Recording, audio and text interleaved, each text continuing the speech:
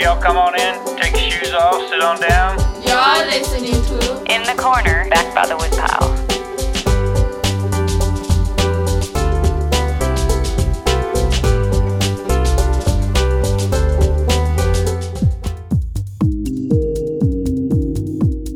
I'm Spun Counter Guy. Thanks for stopping by. Our good friend Peter Horst is back by the woodpile to discuss the ever-fascinating conundrum that is China. In this chat, we talk about Chinese hip-hop and alienation, Jews in China during World War II, Chinese crony communist capitalism, and Peter's own life and adventures. But first up, we discuss early 20th century writer Lu Xun, who wrote these words. The next day they recovered his body. They found him standing upright in a creek where water chestnuts grow. To this day I do not know whether he lost his balance or committed suicide. He had no money at all when he died, but he left behind a widow with a young daughter. Some people thought of starting a fund for his daughter's future schooling, but as soon as this was proposed, various members of his clan started squabbling as to who should control this sum, although it had not yet been collected. Then everyone was so disgusted that the scheme just came to nothing. I wonder how his own daughter is faring now. Well, first of all, just kind of tell me, I know that you're a fan. A lot of people may not be aware of his writings. In my generation, and before my generation, Lu Xun is very, very popular among the people's heart.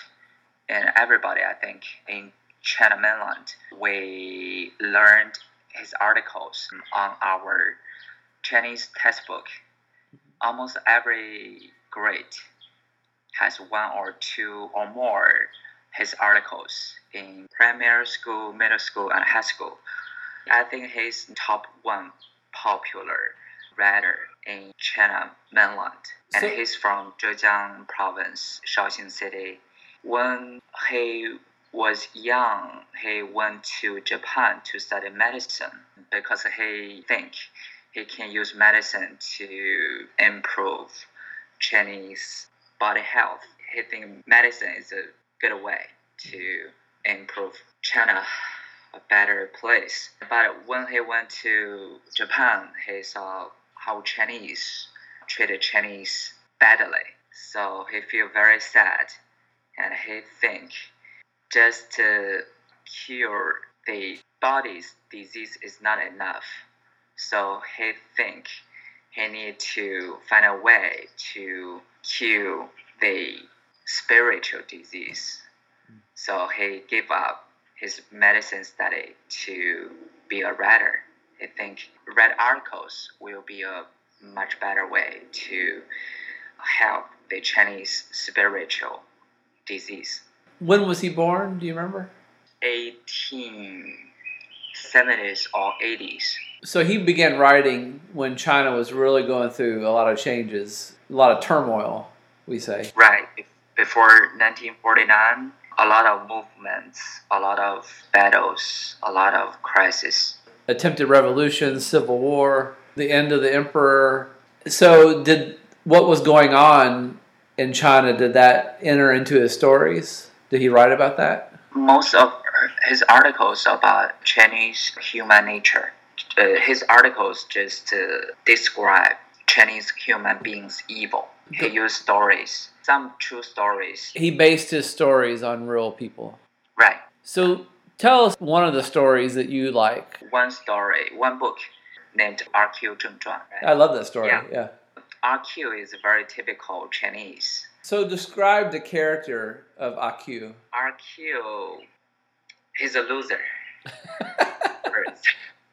Yeah, and he got a better education compared to the ordinary Chinese. So even he's a loser, proud of himself. So how is he a loser? That's because of himself, I think. Personalities of RQ is 精神胜利法. It means, for example, I'm a loser and I can't find a good way to comfort myself. Such as Peter is a loser. I'm a loser, but I think a team is worse than me. So that's a very typical Chinese way. Is it still today? Sometimes. And some psychologists said that that's a better way to avoid the pressure to hurt us. That's avoiding the problem, though. Yes. So RQ usually do that. he didn't find the real reason to improve himself, so he usually used the 精神胜利法 to comfort himself. This phrase that you said, can you translate that literally? 精神胜利法 spiritual successful method.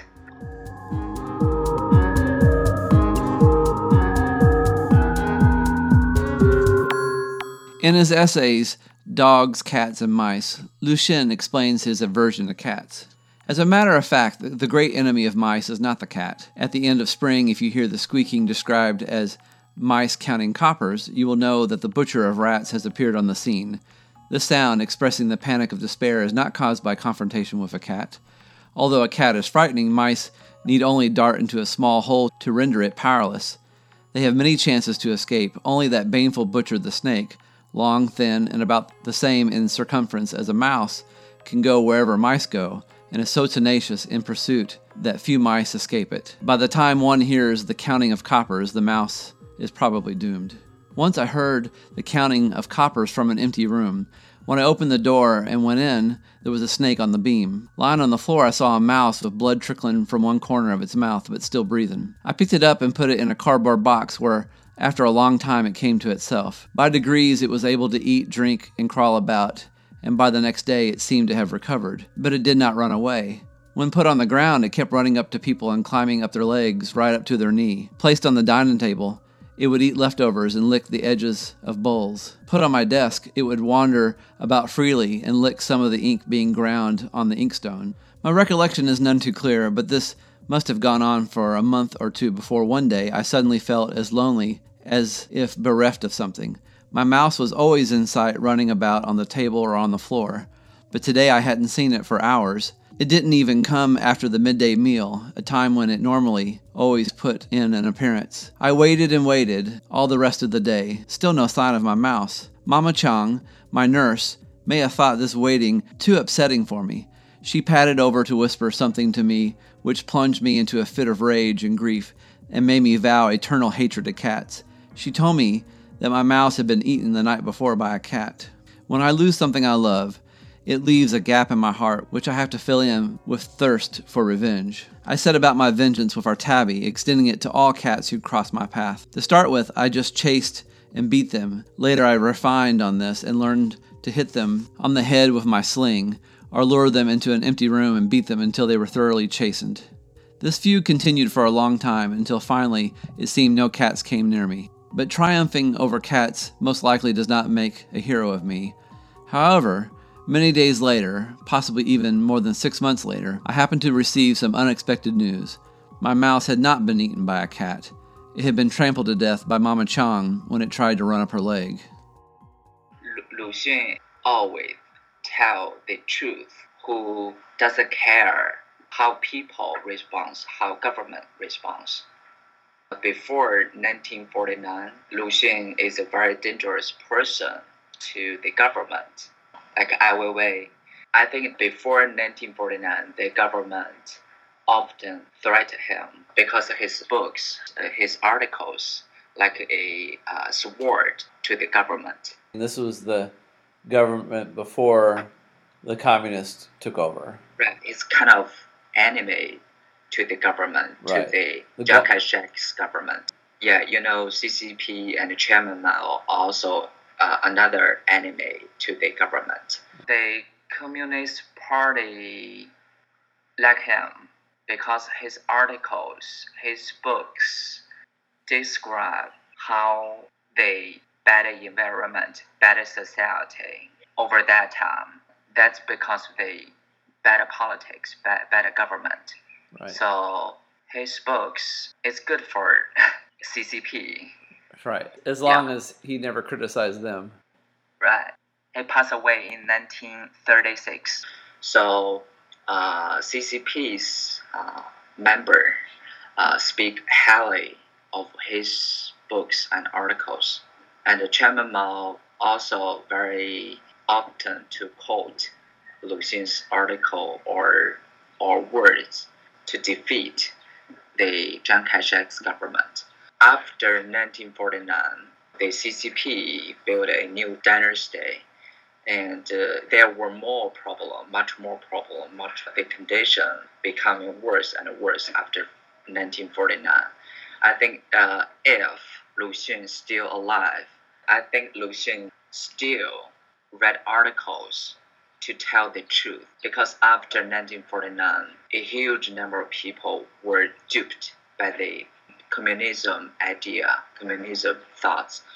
So during Cultural Revolution, that's the worst time of CCP's dynasty. So a reporter interviewed Chairman Mao and just asked a question: if Lu Xun is still alive, what he will get from the government? Because during that period, a lot of writers like Lu Xun who tell the truth were put into the jail, were killed, were sent to a poor place to do the labor job. So when the reporter asked Mao what would happen to Lu Xun if he was still alive during those times, what did Mao say? Mao said 2 choices for him: one, shut up, or go to the jail. Wow. So Mao would turn on his own favorite writer. Yeah, right. Wow. Well, it's interesting you say that. You know, this happens in almost every communist scenario. In Cuba and Russia, those are two that I know well. All the writers on the left that supported the communist revolutions, so many of them ended up in either jail or shot. Right. And sometimes I think about here in America, we have a lot of political activists on the hard left, especially in Hollywood, and musicians.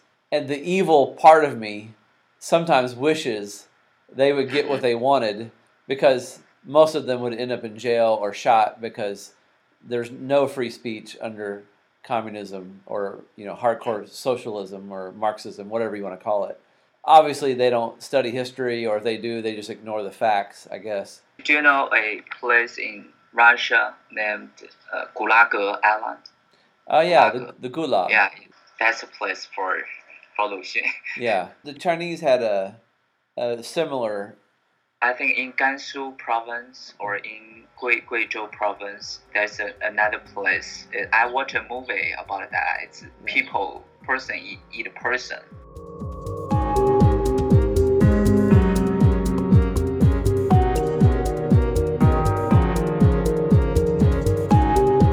To be clear, I'm not wishing death on anyone, but to illustrate my point even further, Peter brought up the sad demise of scientist Fu Zhuogong. He's very great, I think, Chinese American or Chinese scientist in America. He admires Chairman Mao's CCP. So after 1949, he came back to China.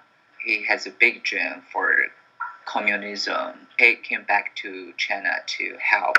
New China wants to build a stronger country. He's the older brother of one of National Party's leaders. Only after some years, he was deported to the place like Gulag. After some years, he passed away in that place. Wow. I would love to ask, maybe I need to interview some people that believe in communism now, and how do they explain the disasters and all the genocide and killing that happens every time it's tried? How do you explain that, and why do you still want that to happen again? I'd be curious what they would have to say. 真的太少，假的太多，他们让我低头做事，别的废话少说，这不是我的生活，让我怎么变出快乐？一个自由式的说唱，真的听得出来什么？什么才能满足所有人的欲望？心里还不慌，我早已经不相信了他们嘴里说的希望，因为都一样，你我都没找到方向，哪儿他们那么多的问题，说给谁来分析？想把压力。 And the song that you heard was Shuangzi. And we don't know the name of the song because we're idiots. It may be that we're idiots, but it's also because he's an underground rapper in China. So we can't find a whole lot of information about him. But somebody gave this stuff to me, and I thought it was pretty good. What do you think the name of the song would be? We're just guessing. About 90后. And what does that mean? The generations in China after 1990s. Okay. They are very young. They are very unique. and we call him E.T. Yeah. Why E.T.? They are very very special, very unique, and very different. From the traditional Chinese culture? Yes, compared to 1980s and 1970s. So the 90s generation is the alien generation. Yeah. Wow. And 1990s they grew up. They grew up from the honey because they have very good conditions. Every day they eat honey to grow up. Okay, got it. Okay. Are you an ET? Yeah, not ET. Oh, what are you? I'm 1980s. So Peter, introduce yourself first of all. About how old are you? I'm 23 years old. I was born in 1989. Okay. Yeah. Magic year in China. Yes. Yeah. And you were from a village. Yeah, right? I'm from the village, from the countryside. First of all, can you describe your memories as a child in the village? My childhood are very in my mind are very happy. Every day, very very free. My childhood friends, we usually play a lot of games in the farmland. We find the birds, catch the fish, and we play together and fight together, and we swim together, and we adventure together. But another little hard things, we have to do the farm work. Yeah, help my parents do the homework. By hand, there's no machines. Yes, by hands. In my childhood, we often catch the birds from the nest. The bird's nest usually hid on the leaves, and I'm good at to find it. Use my eyes. Another guy good at climb the trees. We teamwork together. Very good. What do you do with the birds and the nest when you catch it? We catch them just to play with them. And do the birds care? Yeah, birds care. Birds' parents very care. Do they attack you? Yeah, sometimes. We don't know at that time. We just find it. Sometimes we want to feed the small birds to grow up. Okay, so you keep them and Yeah, take keep care them. of them. We don't know the birds' parents are angry at Yeah, us. sure. I notice you don't see it much where we live, but you see it sometimes where old people will take a bird cage and they take their birds like to the park. You see it more in other provinces, but why do they do that? Old people are alone, and they keep them just like they. Like a pet. Yes. Yeah, but you often see like all the old people and many bird cages, like they all meet together. Yes. So I think like the old people are talking and the birds are talking to each other maybe. Yes. Another thing, they like birds song. Bird song. Yeah. In your village, how many people live in your village? About 500 people. Okay. Now I often think about the Chinese village. Sometimes they help each other. Sometimes they are selfish, I think, because they only want to, for example, very poor, Chinese village, and they only want them to become rich. Sure. And if they are rich, they will laugh at others. Really? Yeah. There's farmland. They grow some vegetables. If the vegetables were stolen, they never go to the street to yell. Oh, so she just yells bad words at all the houses? Yes. Oh. So does she know that it was you? No. Not me. Yeah. She can guess. She guess who stole. He will go to the house and yelled. That's bad manners, I think. It's bad manners to steal too. Yes, yeah. Yeah. Very bad. Yeah.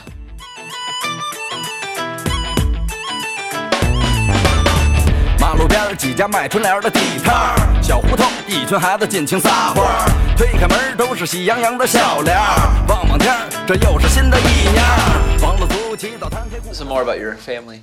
Your mom, what does she do?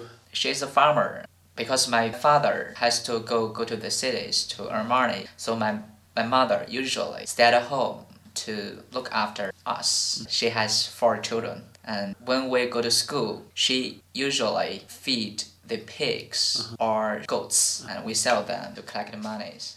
Okay, now you have 4 kids in your family. How did that happen? This is the land of one-child policy. Because in the Chinese countryside, the policy, some years are very strict and some years not. After my oldest brother came out, my parents have to pay some money to the government.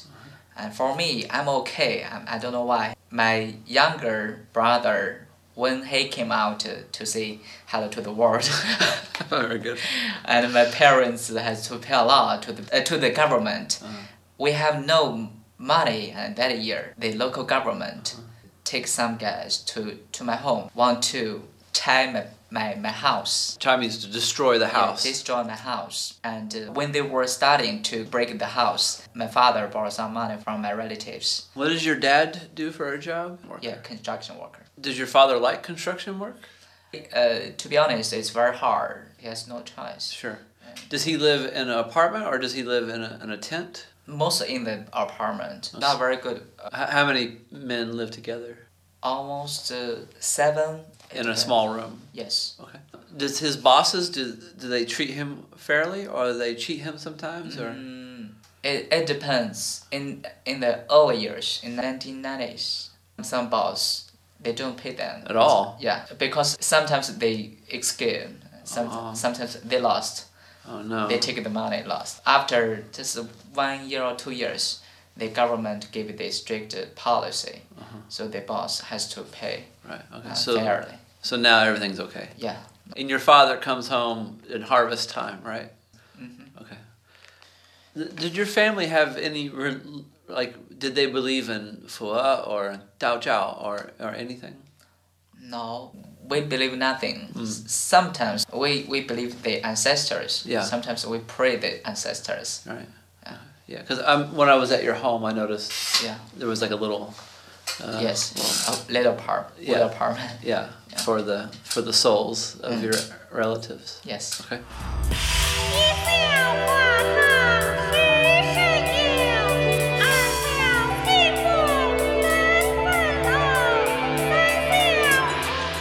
So you were telling me recently that you learned that during World War II, or as the Chinese call it, the anti-Japanese war, that some Jews were saved, as you say in Chinese, Youtai is the word for Jew. So tell us about that, what you learned. That's a pretty big community during 1930s and 40s.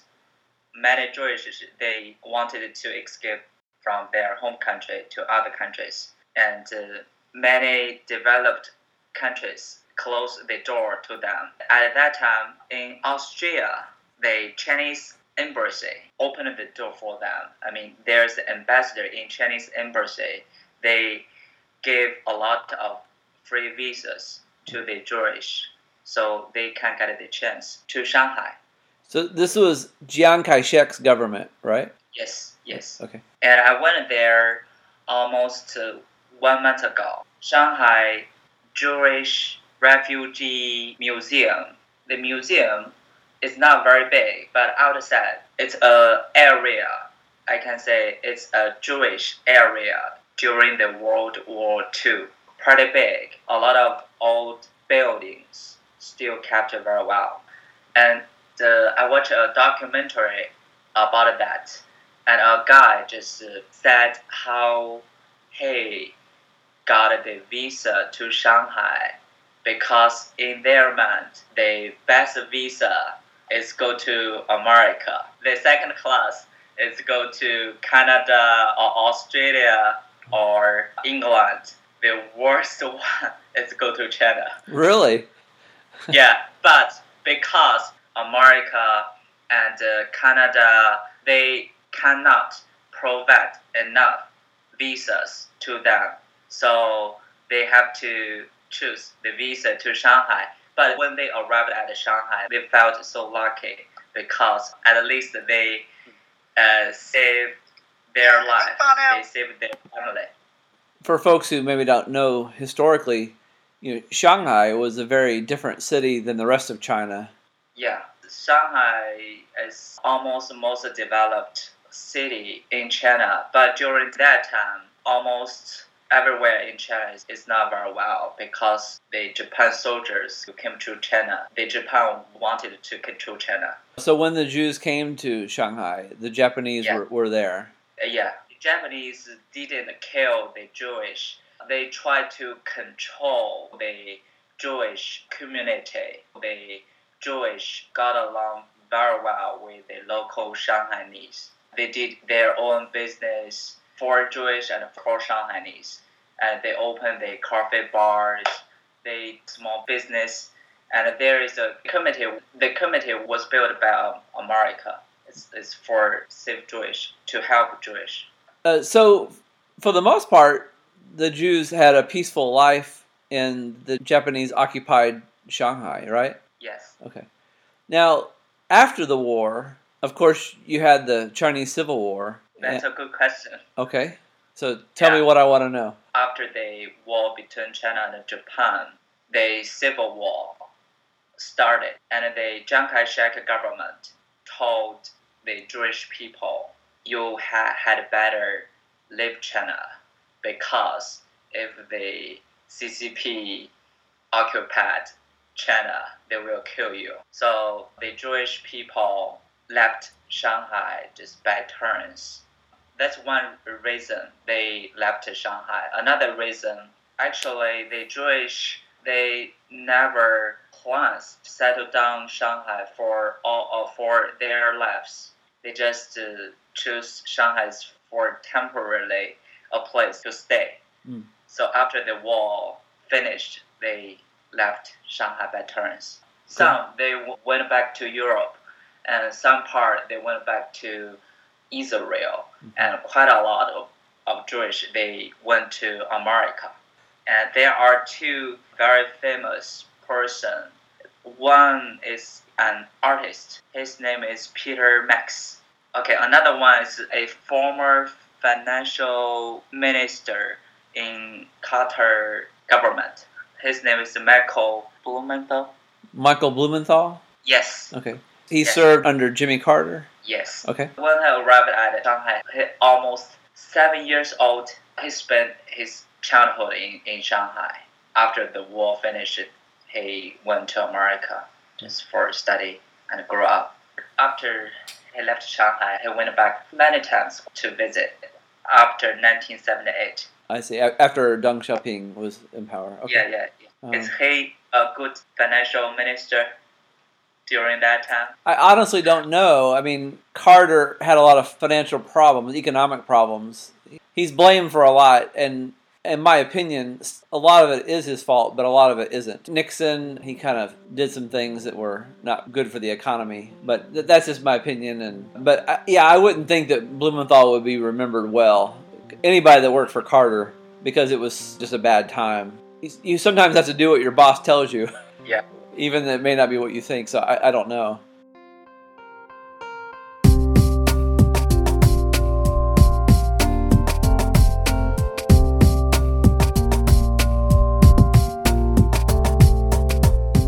In the museum, there is a wall. There are 10,000 names on the wall. At that time, totally 17,000 Jewish were saved. Wow, that's a lot. So that wall just reminds me to think about the Schindler's List, the movie, similar. Yes. And the Hiding Room, that novel. Oh, The Hiding Place. Yeah, Hiding Place. It was the worst of times, but also, even with the threat of danger, a lot of people did the right thing and helped the Jews. Some were captured. And speaking of Corrie ten Boom, like her sister and father were killed in the camps for hiding Jews. Right. You look back and you have mixed feelings. You think, what a terrible time, but also some really great people, selfless people existed during that time. So, and I think also about the rape of Nanjing and how there was a handful of, even one German, a Nazi, in fact, at least a member of the Nazi Party, but he helped save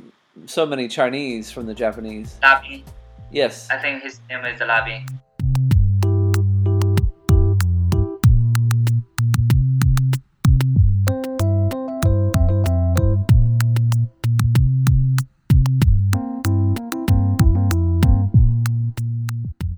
One story is a mother with her little child when they arrived at Shanghai, almost in their first day. They met, like a very traditional kind of taxi. The people, they use their hand to drive the old small car.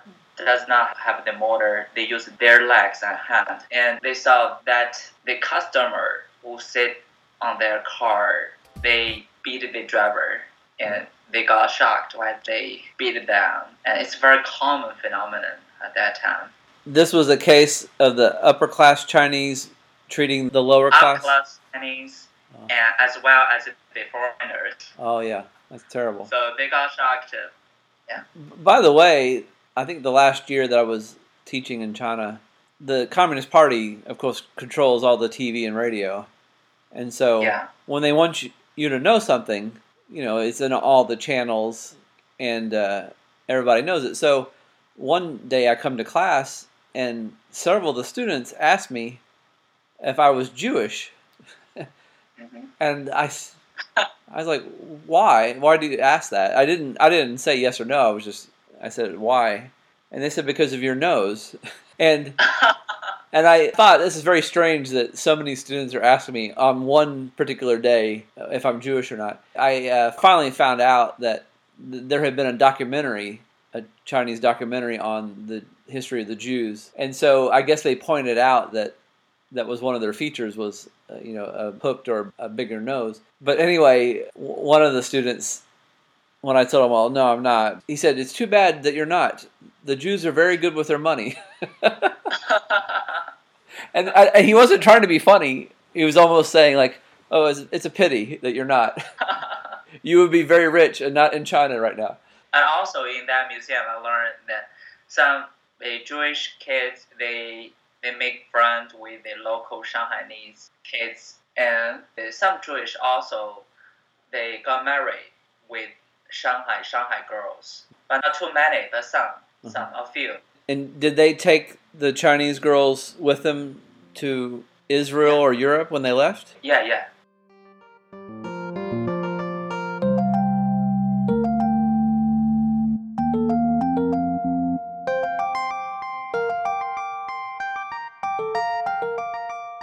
Can you talk about your school life?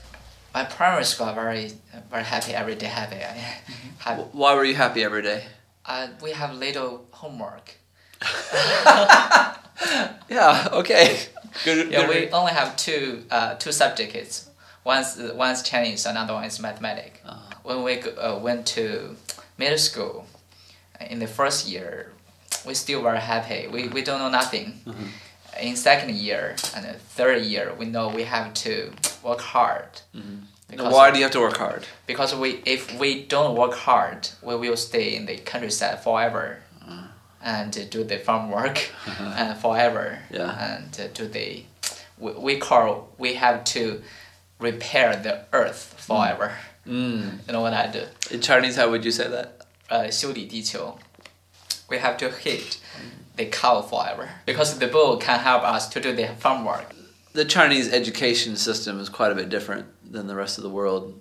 So explain why in middle school you must study hard. Yeah, because if we don't work hard, we will lose in the important exam, and we can't go to the city, or we will go to the factory. That's the time. Either you go to a factory or you go to high school. Yes. Yeah, okay. Or go to the army. Oh. Yes. That's not high school. You mean like after high school? After middle school. Oh, after middle school. Okay. Yeah, after middle school. And then if you do well, what happens? Go to the high school. Okay. The high school the lifestyle very fast. So you were in the village until middle school. Yes. And then you did pretty good. Yes. And you had to move to the city by yourself. Yes. To high school. Yeah. Right. How far was the village from the city? By bus, almost one hour. Yes, I have to live in the school. Okay. The life very strict to the students. And you live in a dormitory, right? Yes, dormitory together. And when we say dormitory in America, it means more of an apartment. In China, it means one room. Yes, one room. With how many people? In my first year, almost 10 guys. In one room. One room. Whew. Yeah. And everybody shares the WC with many other, Yes. more than 10 share the same WC. What else is bad about high school? High school, that's the system of education, I think. They study not to develop themselves. The purpose of they study is only for exam. They are very good at exams. So I think the exam murdered most of the children's imagination or creation or critical thinking or individual. Individualism. Yes, individual. Yeah. And when you got to university, how did you feel at first? I feel very, very good. Yes, everything is good to me. Okay. Yeah, my university is like my childhood. The way someone told me that in China it's difficult to get into a university, but it's very easy to graduate. Yes. Why is it easy to graduate? Because it's very easy to get a six scores in the exams. If you can get a 6 scores in the exams, you can pass the exam. And the exam are quite easy for the students to get it, to pass it. So if you can pass it, you can get the degree. Okay. And sometimes it's a lot of students can cheat on the exams. So 6 scores is a piece of cake for them. To cheat. Yeah. As a teacher, I was very surprised that I had students that I had never met before, and they came to the final exam. Yeah. And I thought, "Who are you?" I said, "You're a student." And some of them couldn't even say you're a student. Their English was so terrible. Of course, they failed my test, but later on, I found out they passed. Like somebody passed them without my knowledge. Yeah. So they must have paid some money to somebody, or. It's quite common, this situation. Sometimes one guy or two guys, almost in big classes, there are often has some students, they never attend the classes. In your opinion, do they know anything about the class? They know a little, but university's classes are similar to attend or not attend are similar, I think, sometimes, because the university's teachers are very, some teachers are good, most of the teachers are lazy. Yeah.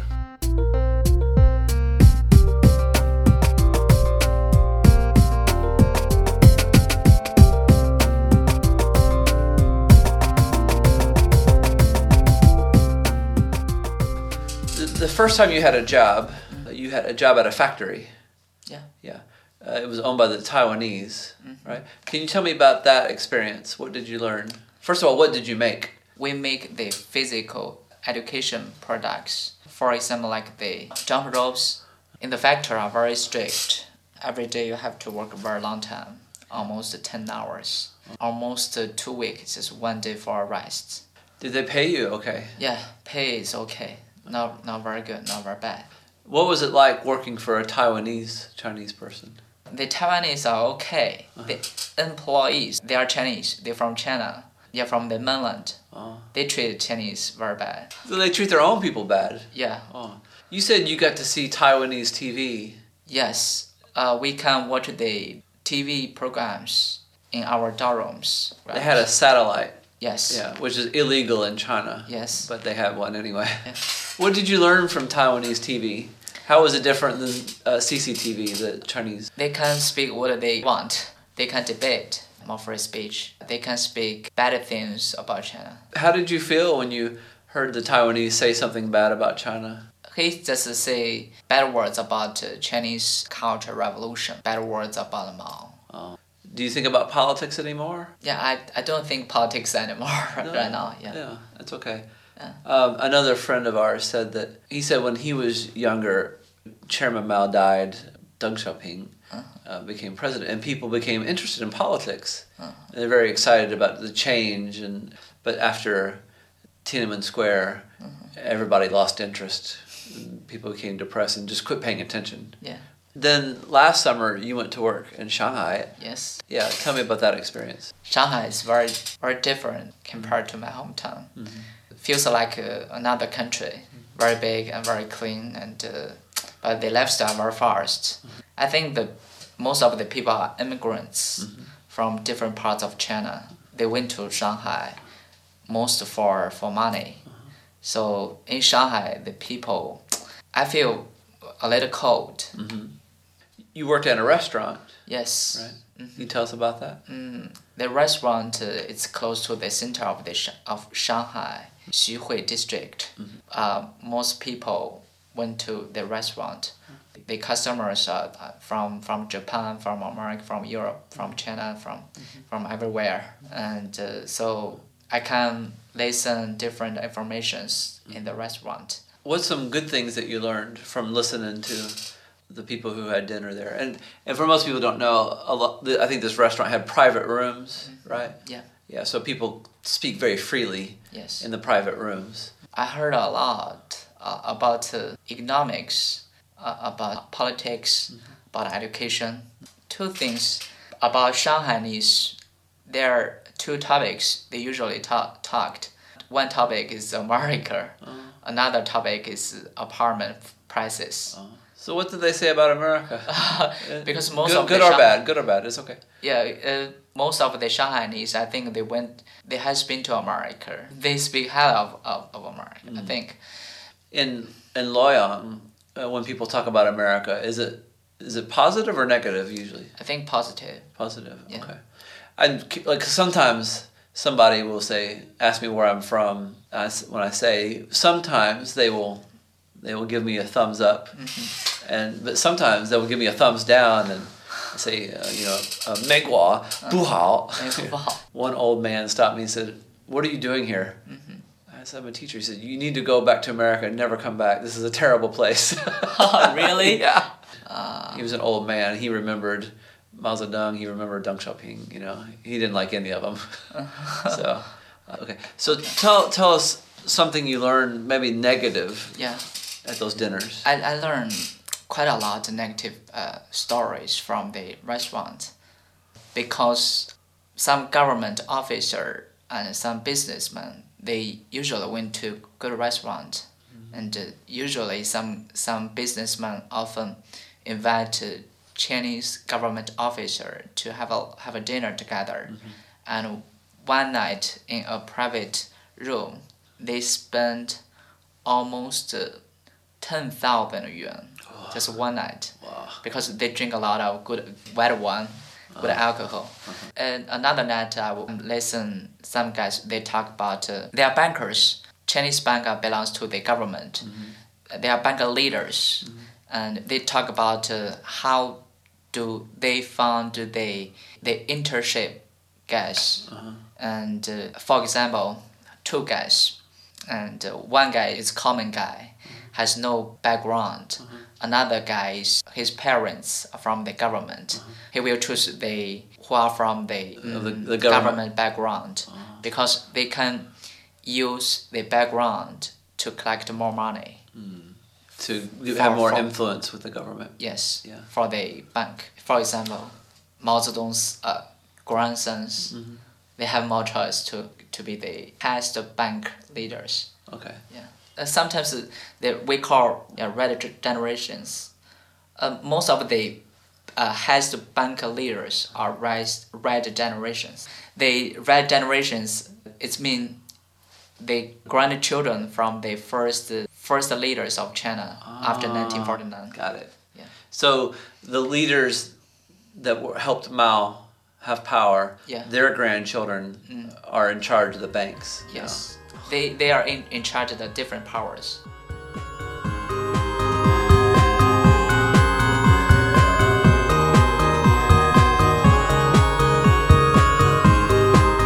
If you'd like to hear some more from Mr. Horse, you should check out In the Corner Back by the Woodpile episodes 5, 58, and 96. The In the Corner Back by the Woodpile podcast is produced by a closet, a pocket, and a suitcase. You can email us at spuncounterguy@hotmail.com.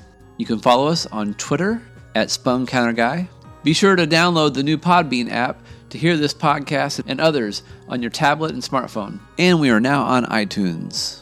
Just do a search for Back by the Woodpile on the iTunes store, and we should pop up. And a special thanks to thebrofisticate.com.